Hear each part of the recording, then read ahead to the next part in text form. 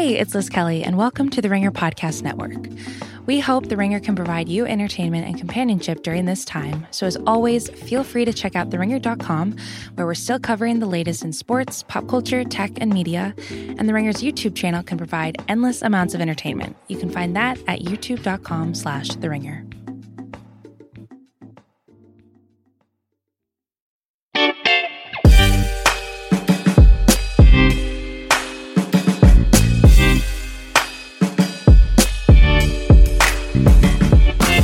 Welcome to the Recapables Westworld. It's Tinfoil Tuesday. Actually, it's Wednesday, but we're going to still call it Tinfoil Tuesday. Tuesday will be our regular day. This week is a little bit weird for reasons you can imagine. I'm just going to say up top that this is a all spoilers edition. There is nothing that's off limits, be it last season, this season, internet leaks, trailers. We're going to talk about everything on Tinfoil Tuesday episodes only. We'll be a little bit more respectful on our Sunday recaps. But as we proceed in this episode, please don't tweet us about spoilers. Let's get into it. We just got done watching Season 3, Episode 1. It was a lot to take in, but in some ways, a much more streamlined, much more digestible version of the show than we're used to seeing in seasons past. I have no doubt that all that will be thrown for a loop. We want you guys to give us the questions, to give us the subjects for what we're going to talk about every Tuesday on this show. So if you have one, Danny Heifetz, my loyal compadre, what is the email address that they should be sending these theories to? TheRecapablesWestworld@gmail.com. Email us there. Send us questions, send us theories, send us funny memes with Danny Heifetz's face. Anything you want to do, we'll be there receiving them with open arms.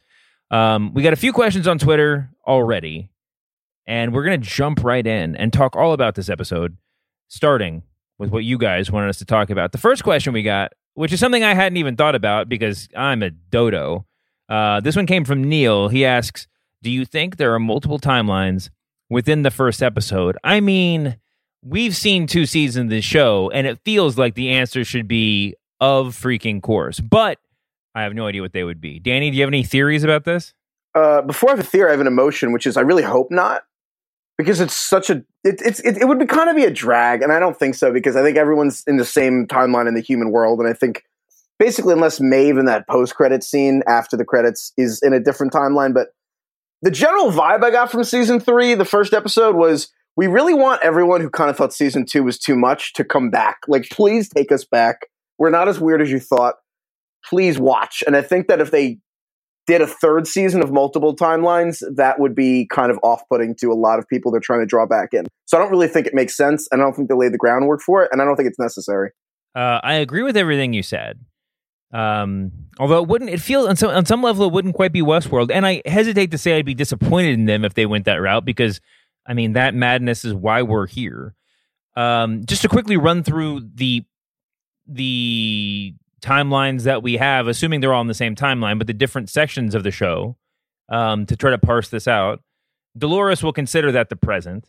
Unless she's jumping around in multiple timelines, but everything was pretty linear with her and her time in space. I think she's just hopping around in private jets. Yeah. I think that's the most interesting part. It's how she got from West LA to East LA in like 10 minutes, but I guess Rehoboam has just like figured that stuff out. So previously that would be time travel.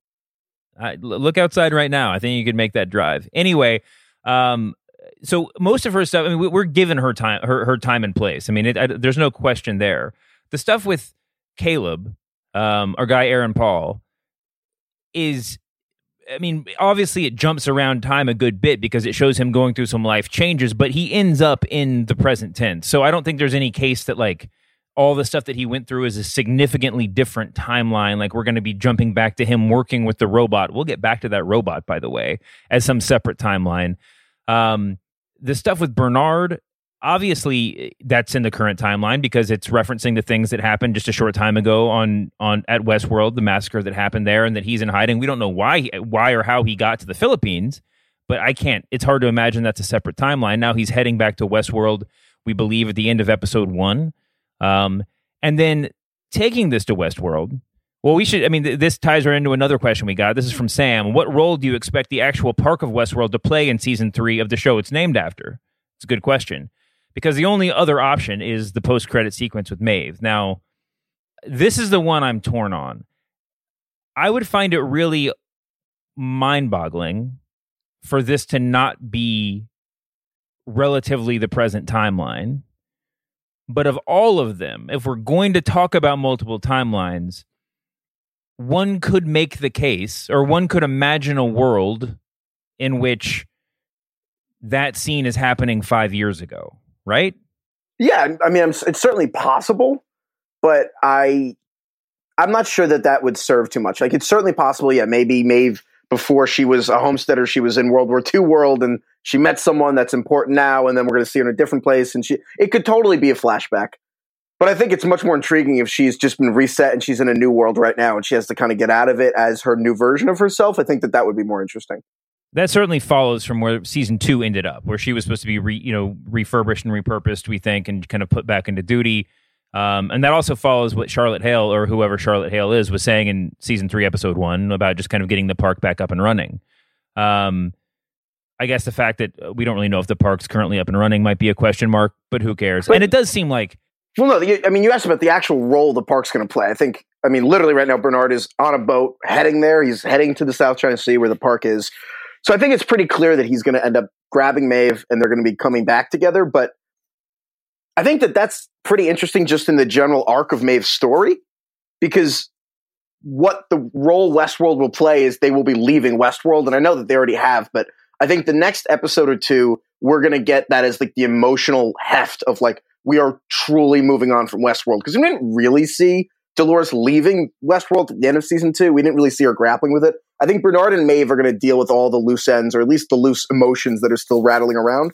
And I also think it really dovetails with what Maeve's character is, because for so much of season 1 and parts of season 2, she has this speech that she gives about her backstory, about leaving behind her old life and coming to Westworld, and she explains it multiple times. So she actually, the part of the speech, and she gives this to a lot of guests throughout season 1, but she says, "I ran away across the shining sea, and when I finally stepped foot back on solid ground, the first thing I heard was that goddamn voice.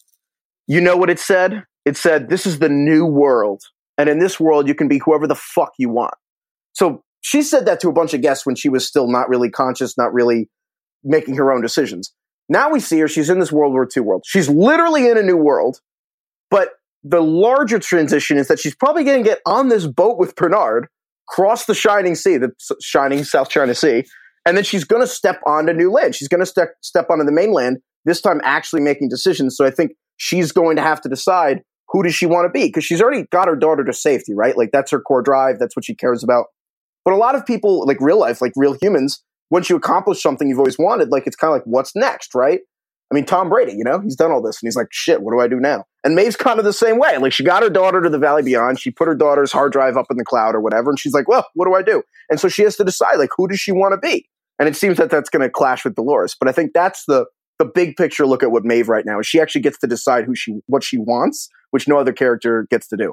Okay, well, I mean, from what you just said, it seems like your answer to the question of how significant Westworld itself is going to be in this show is not very, right? That there's going to be some contrivance. I'm sure there's going to be some chase that Bernard and Maeve meet up. They somehow escape from Westworld out into the real world, and the meat of the show will continue on the mainland. Is that So the actual park will be a place to leave. It will be very much the old world.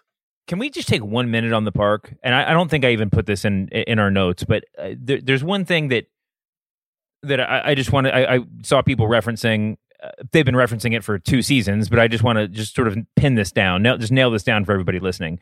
We are led to believe, according to, I don't think it was in the show. I believe it's considered canonical because of the Westworld websites that were up to promote the show. And I mean, like the sites that pretended to be that of Westworld, that there are 6 parks within Westworld, within the larger Disneyland or whatever. There's 6 total parks. I think it's believed that there's 7 actually, and part of that's because they had a Delos Destinations like travel website that you could book through. Okay. That had 7. Yeah, I believe it's 7. So we know a handful of them. We know Westworld exists. Mm-hmm. We know Raj World exists, where you can hunt tigers. We know Shogun World exists where you can be a samurai or whatever. Right. We know it seems that World War II world is probably going to be confirmed in the next episode or so.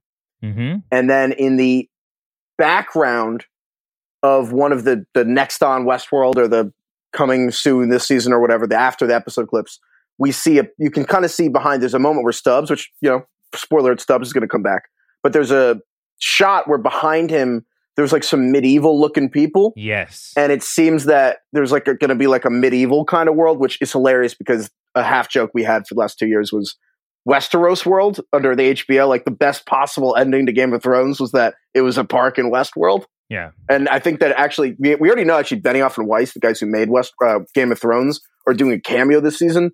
I would put most of my savings that they're going to be in the medieval world. Like they're going to be technicians for like the medieval world people, like kind of making those robots. So I think that's what we know about the parks. And I think there's a seventh one that we still don't totally know. Well, that was only 5, right? Oh, that was 5? Oh, maybe I can't count. Oh, then yeah, we're missing a 6th and a 7th. And in the actual movie Westworld that Michael Crichton wrote, the sequel to that is Future World. So some people are saying, well, maybe the world we're seeing is a park, and I don't think so. I think that would be annoying because they've already straight up addressed whether we're in a simulation in the episode, which I think was the writers hinting like, no, this is not a park. This is real life. So whether it's 6 or whether it's 7, there's at least 1, maybe 2 worlds left to be discovered, and I think it would be maybe a bridge too far for the outside world that we're all in to be a world of Westworld, right? I mean, although when I contemplate Future World, I can't quite get past the fact that like we're already in the future, in the outside world. So like, so to imagine a future that is beyond the future just seems a little bit. I mean, we have flying cars more or less, right? We have robot attendants more or less. Like, I don't know what the future world that they would imagine would be unless the world that we're seeing as the outside world is a Westworld theme park. And I don't think that that's true, but I guess if I can put myself in the writer's room with Nolan and Joy and all the rest, there would be something slightly tempting about when you start asking what would Future World look like, there would be that temptation of, well, what if the outside world is just a park? I don't think it's a literal park built by the company Delos. I think it would be more of the larger question of like, what is reality which is irreplaceable, and like, what does the larger world mean, and like, what world is like? I think that it has to be like metaphorically, like, or not metaphorically, but like metaphysically, what is reality? But I think I think it's much less interesting if this is all like plot twist. It's a parlor trick by Delos, and this is still for tourism, as opposed to like hosts and humanity are fighting for Earth. I think that's the second one is a much more interesting question. Oh, I no doubt.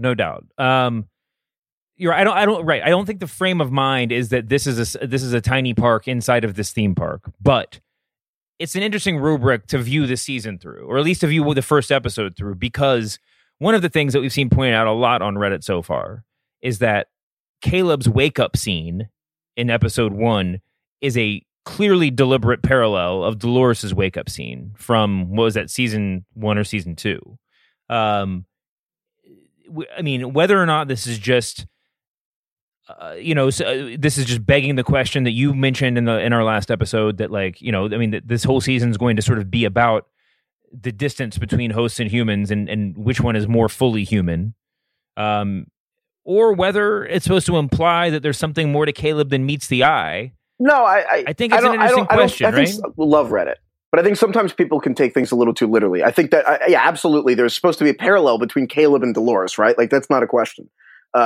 But what is the parallel? I mean, even since season 1, Ford, Anthony Hopkins was out here saying, yeah, people live in loops. How different are we? Like, one of the fundamental premises of the show is the people also live in loops. You get up, you have your morning routine, you go to work, you come home. Every day is like kind of like the last one. That's very much a premise. I think the larger parallel they're trying to make, though, is that the hosts are trying to become like humans. Dolores may disdain humans, but she's trying to become like them. They're trying to make everyone conscious. They're trying to become gods. She's trying to become the new gods. That's like the hosts are trying to become like their creators. And then meanwhile, the humans are trying to become like the host, right? The humans are trying to put their minds in hosts and the host bodies so they can live forever. But really, just as hosts are trying to become like humans and get human decision making, Humans, it turns out, have been trying to get artificial intelligence to make decisions for them. That's what Rehoboam, I cannot pronounce that name. Rehoboam? How the hell do I say it? Just keep going for a while. We'll figure it out. We'll get it. But anyway, the point is that humans have turned to AI to make decisions for them. Like if you go to the actual website that they made a fake website for the company Insight, it's like, you don't know the song in your head. We'll find it for you. We'll find the feeling you want to feel. We'll get the music. We'll find your real friends. We'll get you in a car. We'll take you where you really want to go. It's taking the decision-making out of being human. So I think that that's really the larger thing they're trying to get, is that the hosts and the humans are much more connected when you think, in that really it's just the grass is greener. The hosts want to be people. The people want to be hosts. No one's happy. That's kind of, I think, the larger point they're trying to make. I'm tempted to agree with you. One more thing I want to throw in, though, before we leave Caleb's potential hostiness aside. Actually, two things. His little Rock'em Sock'em best buddy, when he's working the construction racket, it turns out, is a Delos machine. Well, are we supposed to make anything of that, or is that just a little wink? Yeah, we're supposed to make something of it. Delos has done a wise move and diversified their revenue streams. Construction is a major industry. Why would they not be funding that? That's great. They can't just be in high-end tourism. You've got to expand this business, you know? They're already trying to take the company private. So I'm sure that was a great business move when they're trying to get ahead of that IPO. Great move. What other things would you use Delos host drones or robots or whatever things for? Well, what are the other really obvious uses? I mean, obviously you get Amazon's supply chain, because Amazon obviously still exists. So you got to supply all the drones for the Amazon 1 hour delivery. You probably want to be making. You think that Delos makes the phone that Caleb is holding? Like maybe it's a Delos branded phone because you want all the data from the touching, right? And then I don't know, what are some other businesses? Like I've always wondered about bread tabs. I'm always fascinated, like bread tab. Like maybe that hasn't really been disrupted in a long time. Could use some disruption in the bread tab Delos industry. I definitely think there'd be a lot of companies. If any company had like a hat as part of its uniform, from construction on down to like mailman, I definitely think there'd be a lot of companies that would be interested in putting that Delos like cowboy hat technology in there to like get all their employees' brains sucked up into a central drive. That's a really good point. Yeah, you got to scan everyone's brains. You'd think that they would just become a brain scanning company and get rid of all this overhead, right? But that would be a pretty good business. But the overhead is a really easy business, and you can see through the construction work. I mean, that makes all the sense in the world. I mean, listen, if those construction robots are out there, let's get real. There are 100% Delos sex bots in the real world. All right, I'm glad we came here. Yeah, that's obviously where this is going, right? And that's how society collapses. Is once you sell these things for personal use, no one leaves. No one goes out. It's kind of like a self-imposed. This is how you actually get people to social distance and self-quarantine, is if you sell those. Well, this is happening like in China right now, I think. I mean, I don't think this is too much of a stretch. So there's definitely aspects of this in modern society. And also, like, there's smaller uses, right? I mean, you could take a Delos, like, you could take a bad cowboy or a bad soldier and, like, use him for police training and stuff like that. You know, I mean, there's a lot of different potential uses. But anyway, we've seen one Delos robot out there in the real world, and that's this chappy buddy that is doing construction out there with Caleb. Delos is in the social distancing business. There's this one other thing, and I hesitate to mention it this high up in the podcast, but what the hell, we're just racing through. There are a lot of people that have pointed out, or not a lot. There are a couple people that have pointed out that there's this one potential red herring. It was the sort of thing that, like, on the third watch, just screamed out to be a red herring. Wait, can we make a quick pause here? I always forget what red herring means. It's one of those things people say, and then I never want to admit I don't know what it means. But please tell me. I never remember. It seems to mean one thing, but really it means something else. It's like it's trying to trick you to believe something, so that you just ignore what's going on. Oh, okay. Yeah, misleading clue. That seems easier than red herring. All right, sorry, continue. So there's this one red herring, getting back into this, there's this one red herring that has been pointed out, where in the final shootout, Dolores is seems to be calling the motorcycle to come to her aid and run over the dude who's attacking her. Yeah. And she goes onto her whatever intercom and says, "Wake up, rally to my position to intercept." And there are people who I'm looking right now on this is Reddit user Illuminandi who suggests that she's actually communicating with Caleb there, because that's like, it kind of parallels the moment where he realizes that he's not talking to his friend on the phone and he's talking to an AI. So maybe like she is somehow woken him up from whatever reverie he's in, and then he does literally come to her position. So maybe the idea being that the motorcycle was the red herring, that she makes this call. We're led to believe that she was just calling in the bat cycle to run over this dude, but really she's sort of waking something else up. Now, who knows if that's true? I think if there's some grand thing orchestrating whether Dolores and Caleb meet, I do not think it's Dolores. I think it's God damn it, Rehoboam. I will get before this season ends. Great. I will figure out how to say this name. But the massive AI ball in the building is the one orchestrating that meeting. I think that there could be some grand reveal that it convinced Dolores to do the AI's bidding, and part of that involved her meeting Caleb. I'd be much more inclined to believe that the AI influenced that than Dolores did. It's either complete random chance that they met or the AI orchestrated it, but I don't think there's an in-between.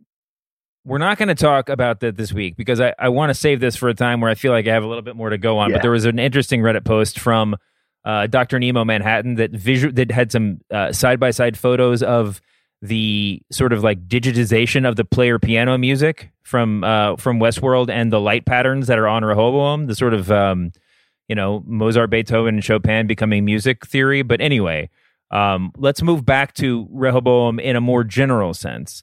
This is well. How about this? Let's talk about the architect. You mean the bad guy from Ocean's 12?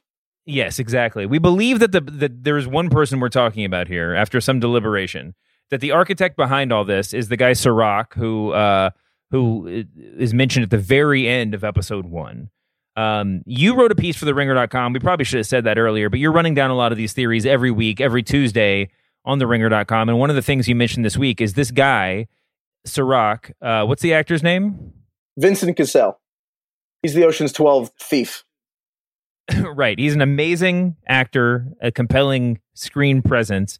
We've seen him in previews and stuff. We know that he's going to be one of or the big bad sort of in this episode, or at least, this season, whether or not it's, that's a misdirection too. I have no idea why they named him after Sean Combs' vodka. I'm serious. I think that's a mistake. I can't take him seriously. Every time they say Sirach, I will not be able to take it seriously. Well, you just spend too much time in the club. That's clear. So according to your column this week, you believe we've seen this man before. I do. I think that this is not the first. Well, it's the first time we've seen Vincent Cassel. I don't think it's the first time we've seen the character. Because if you remember in season 2, episode 3 is the first time we see Emily. It's also the first time we see Rajworld. Right in the beginning of season 2, episode 3, there's basically a guy scouting out the bunch of tables on his lawn at this British palace thing. And Emily we don't know she's Emily yet, but Emily is talking to a guy who's wearing a white suit with a white shirt with white pants, and he has white hair and a white beard. And Vincent Cassel in all these previews has white suit, white shirt, white pants, white beard, white hair. That's such a specific look. I can't imagine that's a coincidence. She's also scribbling furiously during this meeting. We never see this guy's face. We never hear from him again. But it was obviously very important. And then this guy walks over and tries to interrupt them, and she hits on her. And she doesn't give the Dolores fuck off. But the point is that this guy is clearly dressed in a way that's supposed to be memorable. And I really think that there's a chance that this architect guy, the guy who's co-founded the company Insight, was trying to plot something with Emily, which logically would be, okay, he's probably an enemy of some sort of Williams in real life. Not real life, but the real human world. And is trying to use his estranged daughter to get some plan going, whether that's to oust him from the board of Delos or whatever the hell. But my sense is that he's a competing enemy of William in the human world and was trying to get Emily to his side. That's my 2 cents. Well, if you look at the pictures, it is compelling. Now, to say he was dressed in a unique way, he's certainly dressed in a unique way on the outside world. There's also the on-the-nose thing of William's the man in black, and this guy's wearing all white. Yes, that is visually compelling. We know the show, if nothing else, has a lot of visual motifs going for it. I like this idea. Now, it's a given that almost everything we say in this episode will be proven wrong within about 48 hours. But obviously, for right now, this character that we've never seen on screen, played by Vincent Cassel, does look a lot like this dude who we only saw from 300 feet away from overhead, sitting in Rajworld and conversing with Emily. I'm going to give this a gold star for right now. Just one? Wait, no, I need at least a 5-star rating or I'm going to get kicked off the Rico app. No, listen, I'm not concerned about your grade, okay? I got to get my stats up. One more bit about Sirach before we go. And again, this is an all spoilers are included episode.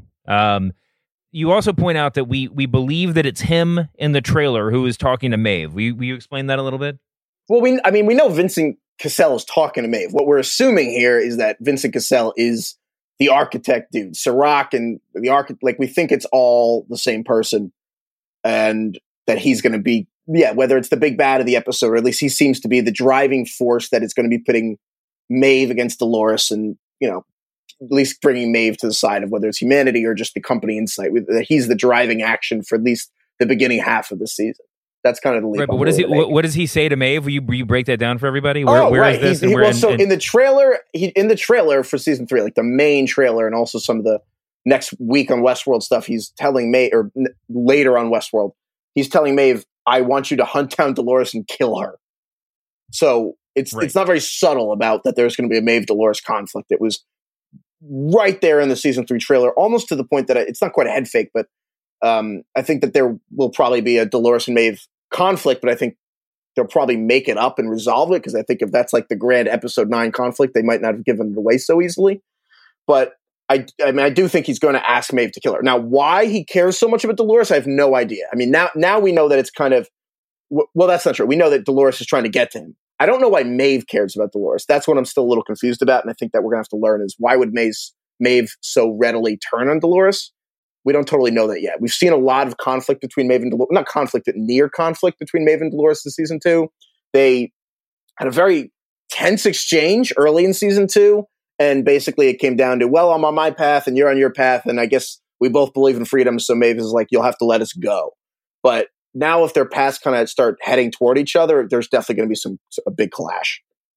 Right. I mean, if this show is going to be about ideology, if this show is about philosophy, it only is interesting if there's competing philosophies, right? So, I mean, clearly that is the role that Maeve is going to play. Whether or not that's, we don't really know how it's going to shake out, but I think it's safe to assume these two are going to be in direct conflict as this season progresses. Yeah, I think Maeve's main beef with Dolores in season 2 was that Dolores cares about freedom, but only her kind of freedom. And I think Maeve was more like, freedom's letting people do whatever. Everyone doesn't have to join your rebellion. They're not an enemy of freedom if they're not with you. And I think that was her issue with Dolores. Exactly. One more note on this. I mean, we talked about Rehoboam, we talked about the architect, and we talked about Dolores and Sirach kind of being at odds. We were told in episode 1, I mean, obviously Dolores is out to get, Sirach is out to get Rehoboam. We were told through Scottish Martin that Sirach is already watching her, right? I mean, that like if she matters at all, of course he's already watching you, and it's not just from his mouth, but we're also when you go back and watch the episode over and over again, you see this not so subtle visual symbolism. I mean, subtly presented, I guess, but the implication is not subtle. That there are eyes everywhere. Rehoboam is, if it wasn't clear, Rehoboam is Big Brother. There are so many scenes, or there are scenes throughout the show where you see these giant eyes or things that look like eyes that are in the background staring right at the main characters of the show, Dolores in particular. Yeah, no, there's eyes everywhere. You're dead on about Big Brother. I think that was definitely one of the main. I think that, and also just pools. There's a lot of pool symbolism in this episode, and a lot of eyes. I think those are the two main themes that they were trying to get through in this, like visually, and then also just a lot of lines referring to those two things. Rehoboam is always watching. Let's run through a couple of other little nuggets before we get out of here. There's so much to wrap our heads around, and this is only the first episode. All right. First of all, what is the UREW, Danny? Explain that to me. Oh, so right after the opening credits, they have that. I mean, they showed a few times just that white background with the black circle and all those dots, and it's kind of like a timeline, and then it jumps out, and there's one that's the UREW, which probably shout out to Mufflon Hart on Reddit, who pointed out it probably stands for United Republic of England and Wales, which implies that Northern Ireland and Scotland left the European Union. Thought that was good. Oh yeah, I enjoyed that one. There's another little nugget Easter egg thing that when Dolores is, shout out to Andrew Gododaro, who edited my piece on Westworld this week, but he pointed out that when Dolores explains to her boyfriend's friend about how their brain works, she was host-splaining. I love host-splaining. There's a lot of host-splaining coming from Dolores. But anyway, she explains that how brains work, and then she touches. She's explaining that there's a part of your brain that lets people believe in God, and she's touching her head in the same place that Ford was touching his head when he explained how the brain works to Dolores from the end of season 1. So I thought that was a fantastic little parallel there. The other one that I thought was interesting is the music playing when Caleb is holding Dolores in the final scene, or the second to last scene of this episode, is the same from when William was holding Dolores in season 1. Ooh. The pose is kind of similar. There's like a La Pieta vibe. The La Pieta is like there's a style of statue where the Mother Mary is holding Jesus, and there's post-crucifixion kind of big La Pieta vibes. Yeah, there's big La Pieta vibes with that, and then also the music is the same. All right. Well, you mentioned William holding Dolores. Takes us back to Westworld, to the previous seasons. Some of our favorite characters are gone to the Valley Beyond, but a lot of them are potentially here in the present tense, or we believe the present tense of season 3. Jack wrote in to ask, do you have any early guesses on who is inside Charlotte and Connell's bodies? That's the two hosts that are clearly present in this episode. Maybe there's more. Probably there's more. But Charlotte is we know from the end of season 2 is dead, and whoever she is on the outside world, whatever host is inside of her body is presumably not Charlotte Hale's mind. And then we saw at the end of episode 1. Dolores killed Connell's and replaced him with a fake Connell's. I said last week that my guess was that was Teddy. Connell's is, just because of the care that the host Connell showed for Dolores after, seeing that she was injured. But I don't know. Do you have any other guesses since the last time we spoke about who is inside these two host bodies? Yeah, so the Chibs from Sons of Anarchy, the Scottish guy from the end, I think I agree with your assessment. It's definitely Teddy. It makes sense practically because he said the only clue we have is he cares about Dolores, as you said. The other reason is just it makes sense that, like, of all the gunslinging people to put in a gunslinger dude, Teddy makes sense. But also just plot wise, it makes sense because the Scottish Martin, I just call him Scottish goatee guy. Scottish goatee guy is close with Dolores's boyfriend, and I think that Teddy getting the chance to get close to Dolores's boyfriend and eventually beat the crap out of him, that seems like the perfect plot arc to get Teddy close to Dolores's guy. That just seems like a really convenient setup for Teddy, and also something Teddy would sign up for. It's also a sort of perfect example of Dolores's heartlessness, that she would put the guy who is hopelessly in love with her as the body man for the guy that she is seducing at this given moment, right? This is that is just exactly something that I feel like Dolores would do without thinking twice. Yeah, she's pretty cold. It's a cold world. So the other one is Charlotte. I have no idea. And I think that I don't even want to pretend. I have no idea who's in Charlotte. I think, I would be interested to see Clementine or something. But I really, honest to God, I have no idea. I said in the last episode that, in storyline terms, Angela makes the most sense just because she kind of had that. But I don't know if Angela exists anymore because she got blown up with the cradle. I don't know if Angela has a copy of her. I think Tallulah Riley, who's the actress who plays her, is just off the show. Well, but I could be wrong. Maybe there is somehow explanation for how Angela would be back, but I don't really know how that would work because the whole thing with her is she actually died.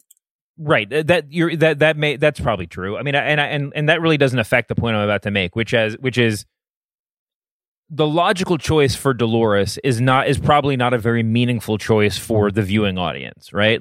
The only way that this reveal, and unless they tell us that it's somebody that we know and we don't really care about in next episode, the only way that this reveal has any weight is if it's something of a surprise or it's just like a big name character, right?